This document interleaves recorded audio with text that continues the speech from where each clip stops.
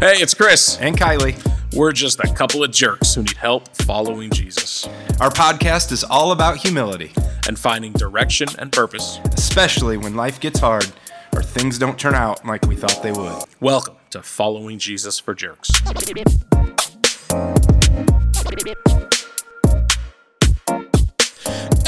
Hey! That was our second time starting because I belched loudly into the mic the first time. We should have just used it. Like what are we seriously? I'd rather Is there explain some the level of excellence that we are Please? Is this your first time? right? That's what I'm saying. Yeah, fair enough. What's up, Kylie? Man. Wait, yeah, that's such a big question. Like things are good. There's a general fluffy That's how we're gonna do. That's how we're gonna do today, huh? Fine. Everything's fine. It's good. No, Cool. What's up with you? Things are really good though. Yeah. Yeah. Okay. Pretty chill. Your daughter turned a new milestone this week of 17 years old. 17 years old. You were very uncomfortable with my text message letting you know that boys had come to our house for the party. Listen, actually, I misread the text message and I thought it was your younger daughter. And I'm like, my daughter's not far behind, so I'm not okay with this. But Zamari would be 14. And listen, Hey. we're not in a position where she's having boys over. But Are we? Do you want to make me cry on the air? what did I say? Do you want to make What me did cry? I say in my final text message to you? What did you say? It only gets worse, something like Yeah, that? like, listen, brother, it doesn't get easier. Oh, my gosh. Yeah, 17. She had a pool party. Mm-hmm. A lot of them came late, which was fine, except it's dark when it's late, and mom and dad are ready for some shut eye. Teenagers in the dark. I was a teenager in the dark. Not good. Yeah, right. We Teresa kept going, you want to go out there? I'm like, not really.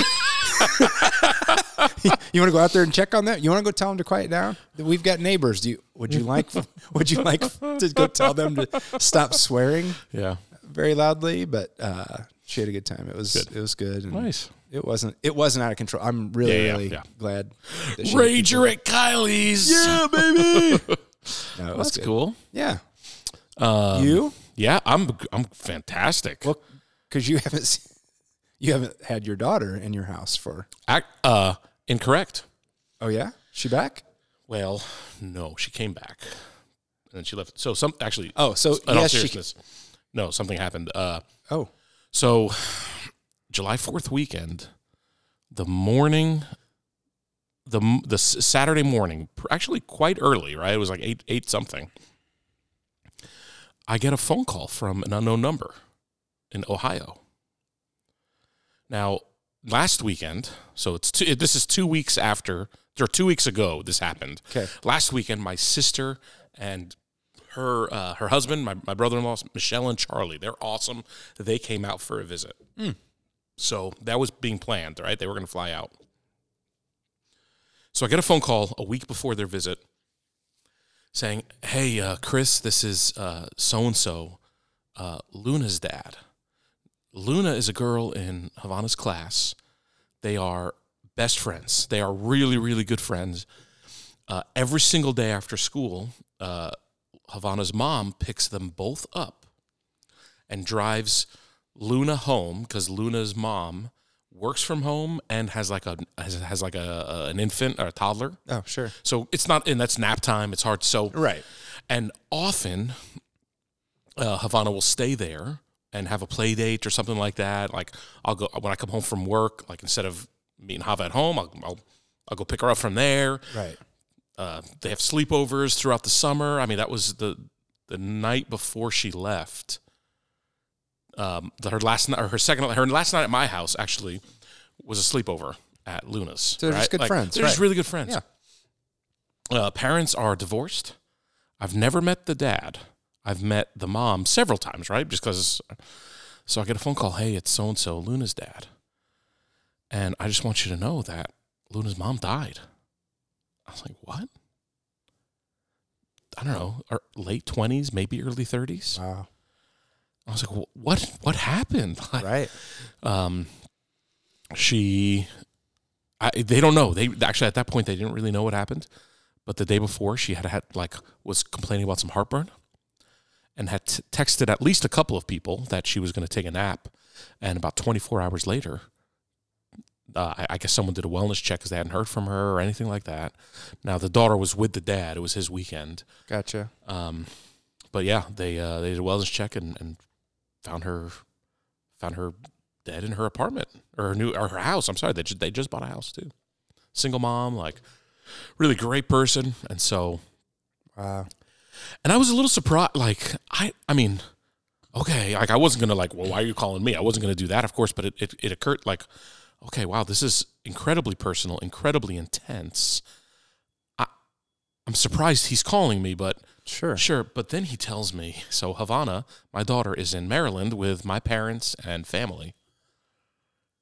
And he goes, the reason I'm calling you is because I just looked at my daughter's tablet, and she texted your daughter, hey, my mom just died. Oh, wow. And I'm like, it doesn't look like it was delivered yet, with iMessage, but just want to let someone know. Right. So I'm like, oh my gosh, thank you for telling me. Like, if that's the way you're going to find, if that's, I'd hate for that to be the way she finds out. So I called over. Now, they were visiting some other family.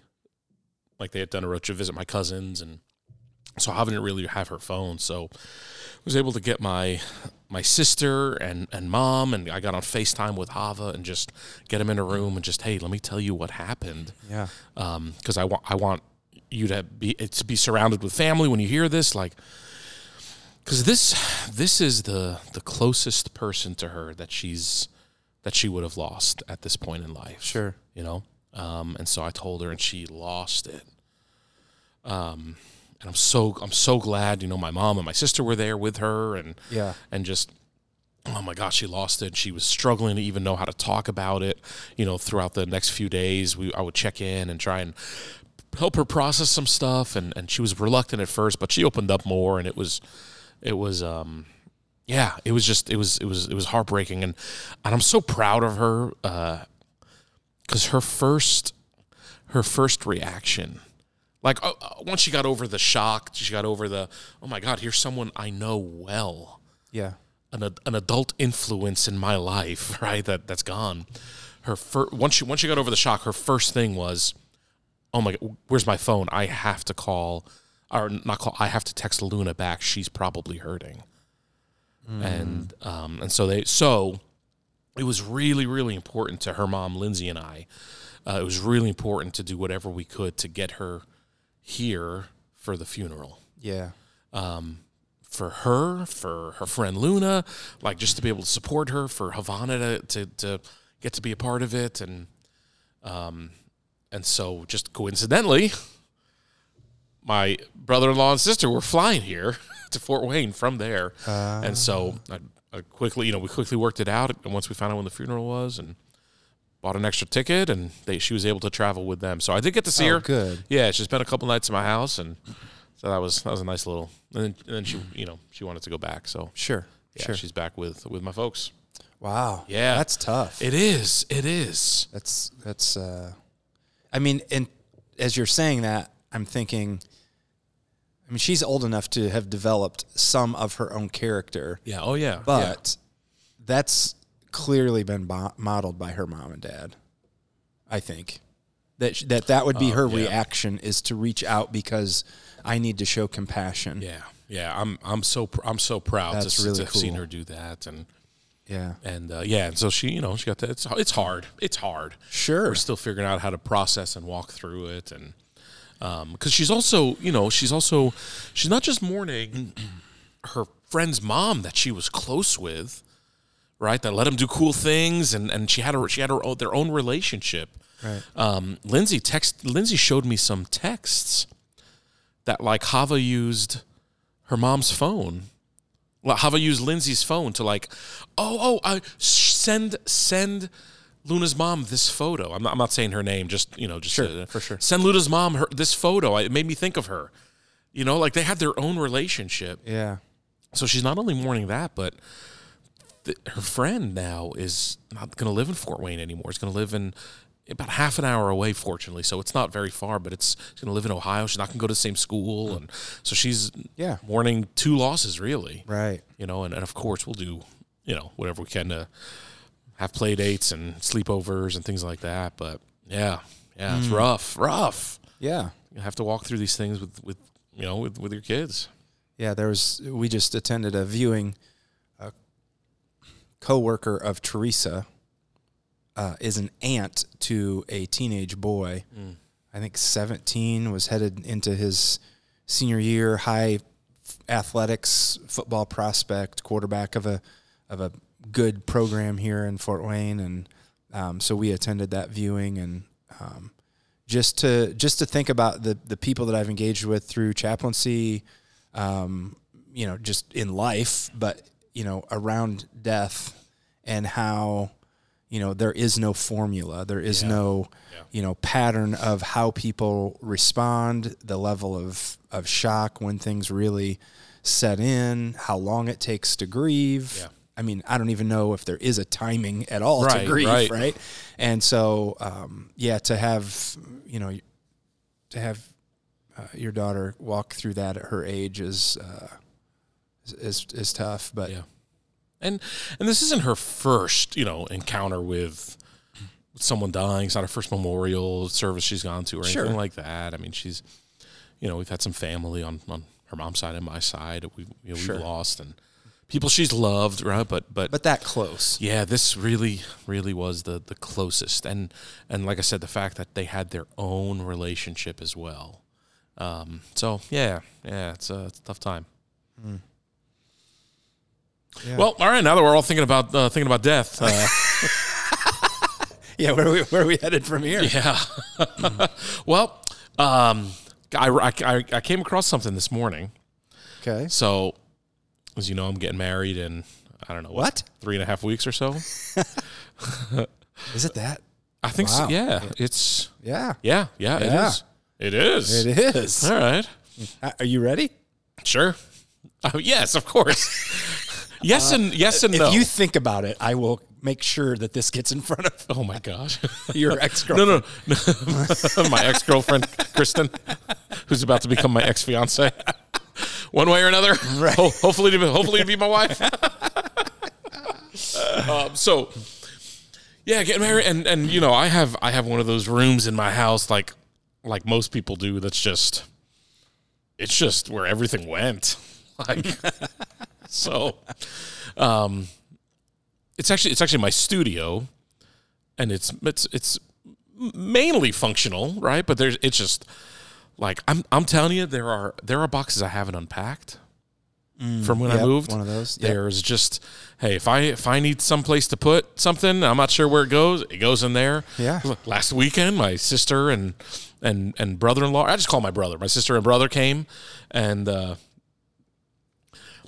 had some last-minute cleaning to do. All the crap just got shoved into that room, kind of thing. Sure. And it's like, man, all right, well, we actually need this.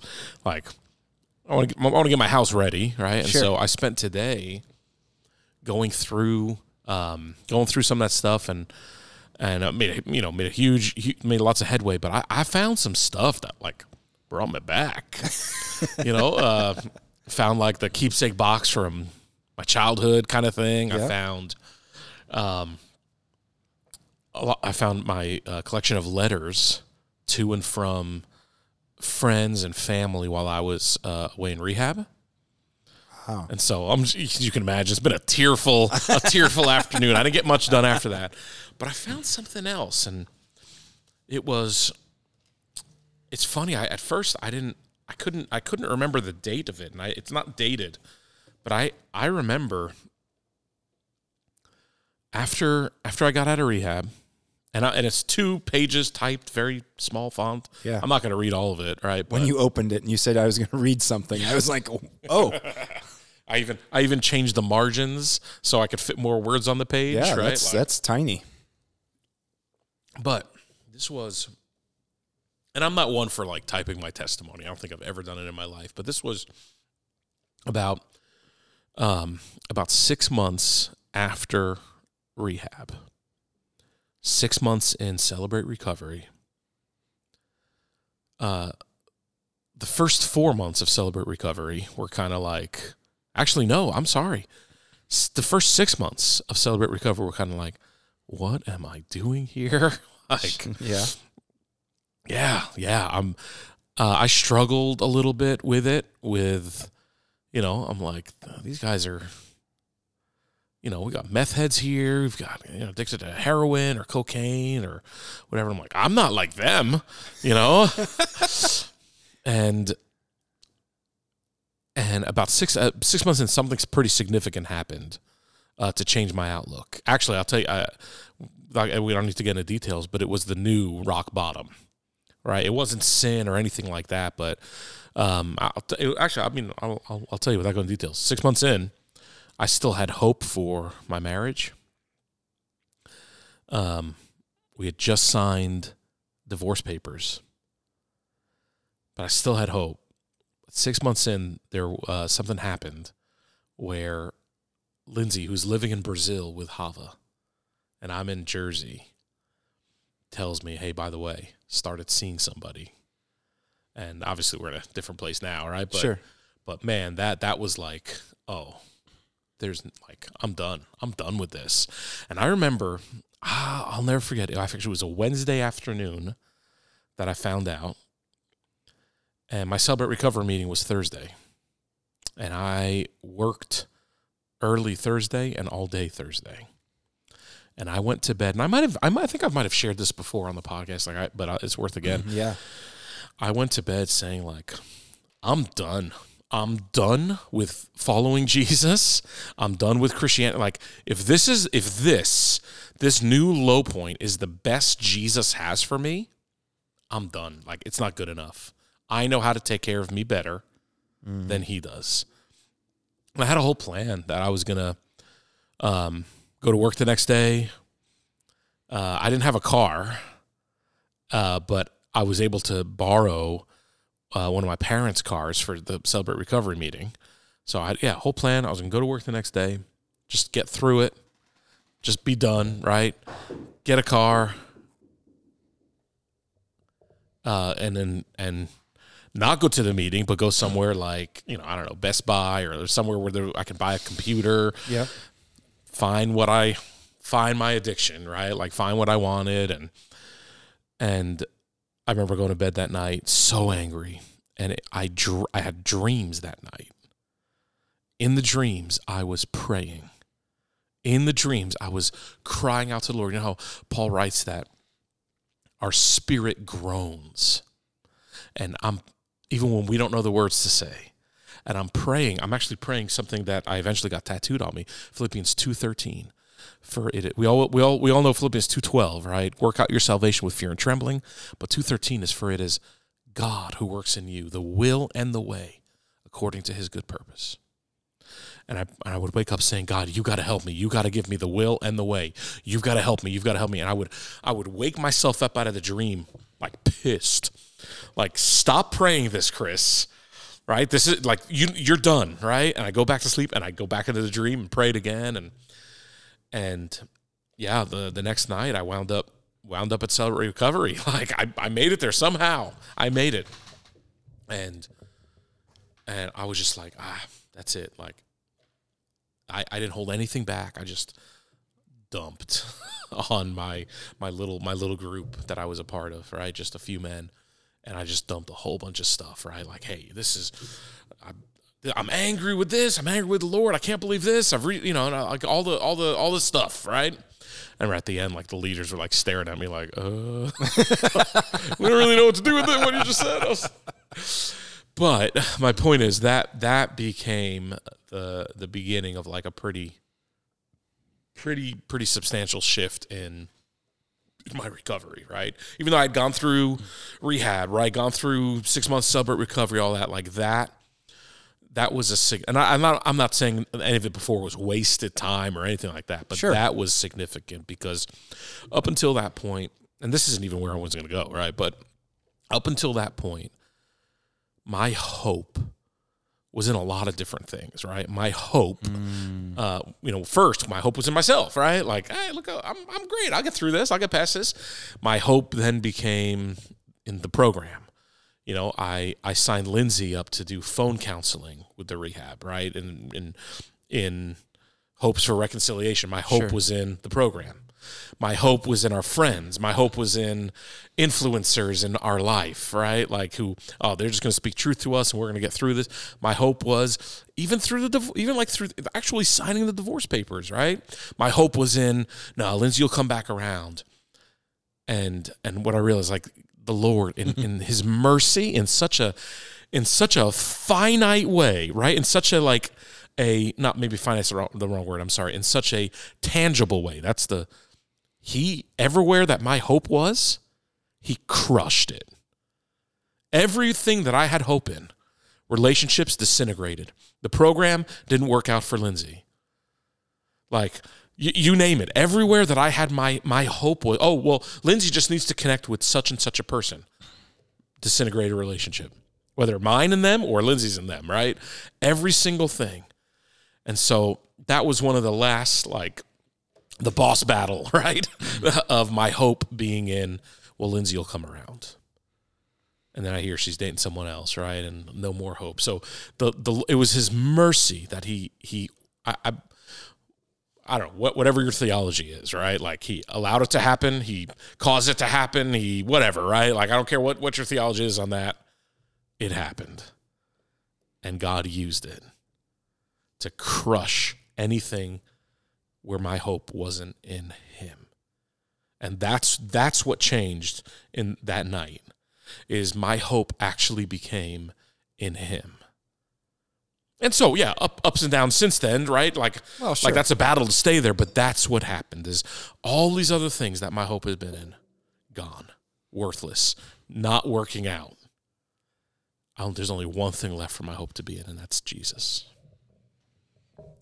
Powerful Kairos moment. Yeah, it absolutely was. Did you have, because I think I can fall into this, maybe most of us can, I feel like we can have that Abraham, Isaac, God's going to come through when I place whatever it is on the altar. Absolutely. Like you said, I'm going to go through rehab, I'm going to go through CR, I'm going to lay all this out, and then God's going to come through, and it's going to be my way, the way I would have desired. Yeah. But, I mean, the way you said it, but he doesn't want, he desires mercy and not sacrifice. Right. So, and maybe we won't even get to this today. I don't know, but maybe we'll read the next episode. But it's funny you mentioned that because, I don't know how many months after where I just left off, maybe 8 or 9 months later was the beginning of a pretty nasty custody battle. Lindsay and I had enjoyed a wasn't quite 50%, but I saw her 40% being several states away of the of 40% of the year. How much? Sorry, how much longer was she in Brazil? She was only in Brazil for 4 or 5 months. After that 6 month point. Yeah. Okay, gotcha. Yeah, and so as soon as she came back, I had Hava for 3 months, and it was great. Sure. Something changed. I even to this day I don't know what it was, but we went from that to, no, Chris, we're gonna follow the Indiana state minimum guidelines. You can have her it was a mess. It was actually did the math. I went from having her about 40-something% that year to a proposed 6% of the year. I'm like, that's not cool at all, right? That's not okay. Yeah. And Hava wasn't quite in kindergarten yet. I had a preschool in Jersey that she was going to. There's a preschool here, back and forth. And we knew that wasn't sustainable, right? We knew that wasn't going to happen, but it didn't need to stop that early. So we went through, like I said, a pretty significantly bad legal process, right? That lasted about 9 or 10 months with mediation and courts and things like that. And it's so funny. People when I would share what I was going through, other Christians, especially my Celebrate Recovery group and family, and even the church I was semi-attending at the time, because I was still pretty burnt out on church and ministry, but they had when they would ask me so what has the Lord been saying to you in all this? And the Lord, he said one thing to me very early on in the process that I'll never forget. And I don't want to make it sound like I was like a really great Christian during that time. I had a lot of anger. There were days that I flat out said, like, during that process, I'm like, during those 9 or 10 months of the custody, I'm like, I don't want to follow Jesus. Like, I broke a couple phones, kind of thing. Like I don't want to make it sound like I was some super Christian during that. I wasn't. I really, really struggled with my faith and struggled how to walk it out in a difficult time. Sure. But the one thing Jesus said to me, and he said it early on, and every time I would connect with the Lord during that process, he just repeated what he said, and it was really simple. He would remind me of the disciples in the boat crossing the Sea of Galilee and how he was sleeping, and they were getting all worked up. And I'm telling you, I didn't hear a single thing else from the Lord. I couldn't read another passage of scripture. I couldn't do anything. I couldn't pray anything else. All I heard from the Lord was, stay in the boat, Chris. I'm in the boat. You need to stay in the boat. And so when I would share that with people, they would instinctively, I don't know, the reaction was always the same.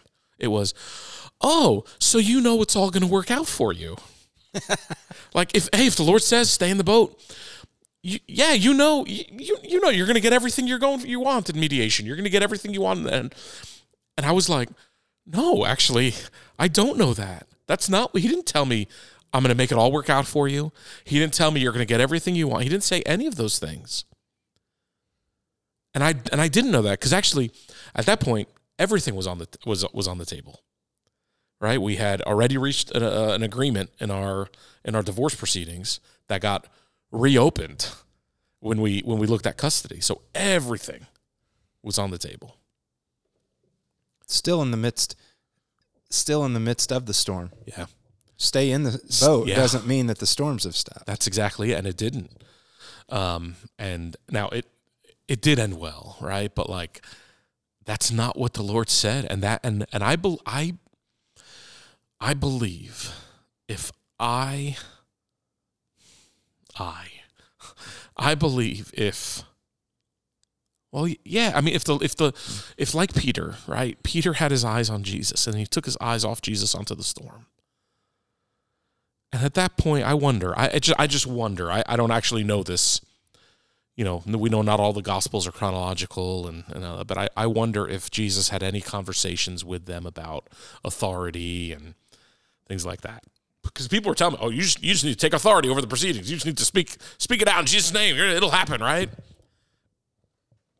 I wonder if Jesus had those conversations. I would bet he did with them about authority and about the disciples, about their position in him, right? He had conversations with them about that. We know that, sure. But I wonder if he had them yet. Anyway, my point is, if I took my eyes off Jesus, even to speak to the storm, even to do that, I believe there's a lesson that I wound up learning that I'll share in a second, but I would have missed it. I would have missed the lesson. I would even propose that, like, because it wound up working out for me. You know, went back to having Hava actually more, right? 50% split. Sure. I wound up paying like 200% in child support for a number of years, but I don't care, right? Like, gladly, right? I gave it. I didn't pay it. I gave it. Right, so I could have Hava for the amount of time I had her. I would call that absolutely working out for me. But if the Lord showed me that from the beginning, he knew it, but if he showed me that from the beginning, I would have missed a really important lesson. And here was the lesson. It was actually something I heard years ago that came back around, and it was you only have the authority to speak through storms, or to speak to storms that you've been able to sleep through. And it wasn't as much about the storm. It wasn't about the custody battle. It wasn't about that. It was about the peace I needed to find in the Lord without knowing the outcome. without knowing, oh, it's all going to work out great. Because when it's all going to work out great, it's kind of easy to find peace. And that's what I had done much of my Christian walk up to that point.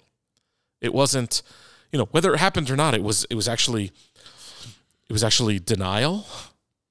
It was a passiveness, a sense of like fatalism, right? Like, oh, well, whatever happened will happen. It's God's will, so hey, it must be great.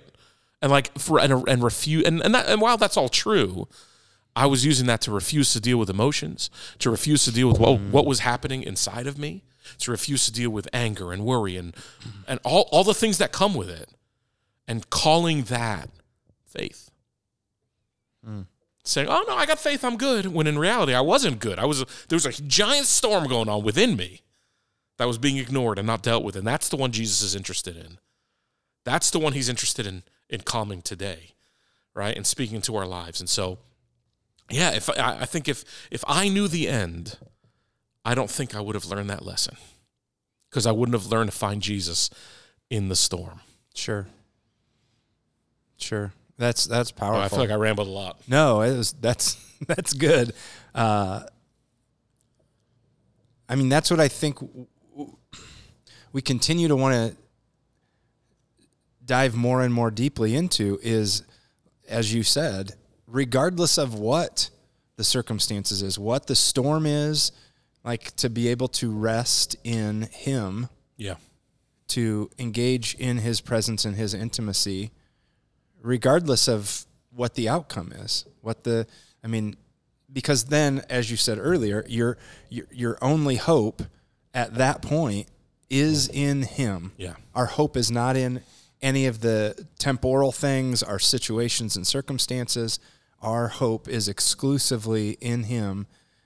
And do we desire that our life is easier or things always turn out the way? Our desire should be that whether it's the joy I learned to find in the temporary struggles here, or whatever that looks like, it allows us to continue to keep our eyes solely focused on Jesus and who he is and what he does. And he's so jealous for our hope that he's willing and lovingly and mercifully allow things to crumble so that we're left with only hope in him. Right? That's why it's faith. Right? It's not, I'm going to fix this, and there's not a formula to it. It's faith and relationship. Yeah. And that makes it messy and a little bit more difficult on our end, is we just have to continue to seek him. Yeah. And walk through the things that life brings on this side, but to do it in faith. Yeah. In trust. I desire mercy, not sacrifice. Right? And I think, didn't you quote that before? Yep, right? Like, sacrifice is built on like judgment. It's like pretty black and white. But mercy and faith and grace are messy because it's not black and white. We've been invited into a spiritual life. Yeah. Not a life of flesh. We are reborn into spiritual. We've been having this conversation Saturday nights. Yeah. And that is sacrifice is external or behavioral, and mercy is an issue of the heart. Yeah. And we continue to step into this new life, this spiritual life of being led by the Spirit, not of our flesh. Yeah. And he will lead and guide us. Man, thanks for sharing that. That was powerful testimony. Yeah, not where we intended to go, but that's okay. And do we ever go where we truly intend to go? Well, tune in next week. I'm going to read the letter I wrote that I started off telling about. Here's a little teaser for it. Ooh, they'll all be back. Well, you have to. Well, I'm here. What am I going to do? Hey, thanks so much for listening. I hope that, hope it challenged you, inspired you. And for sure. If anything, whatever, and I have to constantly remind myself of this, like whatever storm you're in, like don't be so focused on the outcome. God's like, what is it, Romans, who describes him as the one who knows the end from the beginning? Like, he's the one who knows the end from the beginning. We don't need to. Yeah. We need to learn the lesson in now. Yeah. So go through the storm and, like, connect with Jesus in that. Because he's got something to teach you. He's got something to teach me. He's got something to teach Kylie. Like, he's got something to do with us in the storm. Do you think that that's exactly where Adam and Eve were in the garden? Well, I don't. There had to have been that question of, well, I don't know why I can't eat off this tree. Well, I don't know, because they were taking matters into their own hands instead of, I'm just going to listen to what God's told me to do. Yeah. I'm going to rest in his presence. What's the phrase? Success is a terrible teacher. Yeah. You know? Yeah. Yeah. Boy, I never thought about that. Was that the first time they encountered temptation? Had they had temptation? And I'm not trying to, like, reinvent theology, like God created a system for them to fail. Like, I don't, No. not at all. But I wonder, had they ever encountered temptation before the snake? Questions to leave you with. Until next time. On this Tuesday morning. Well, thanks. See you next week. See ya. Peace.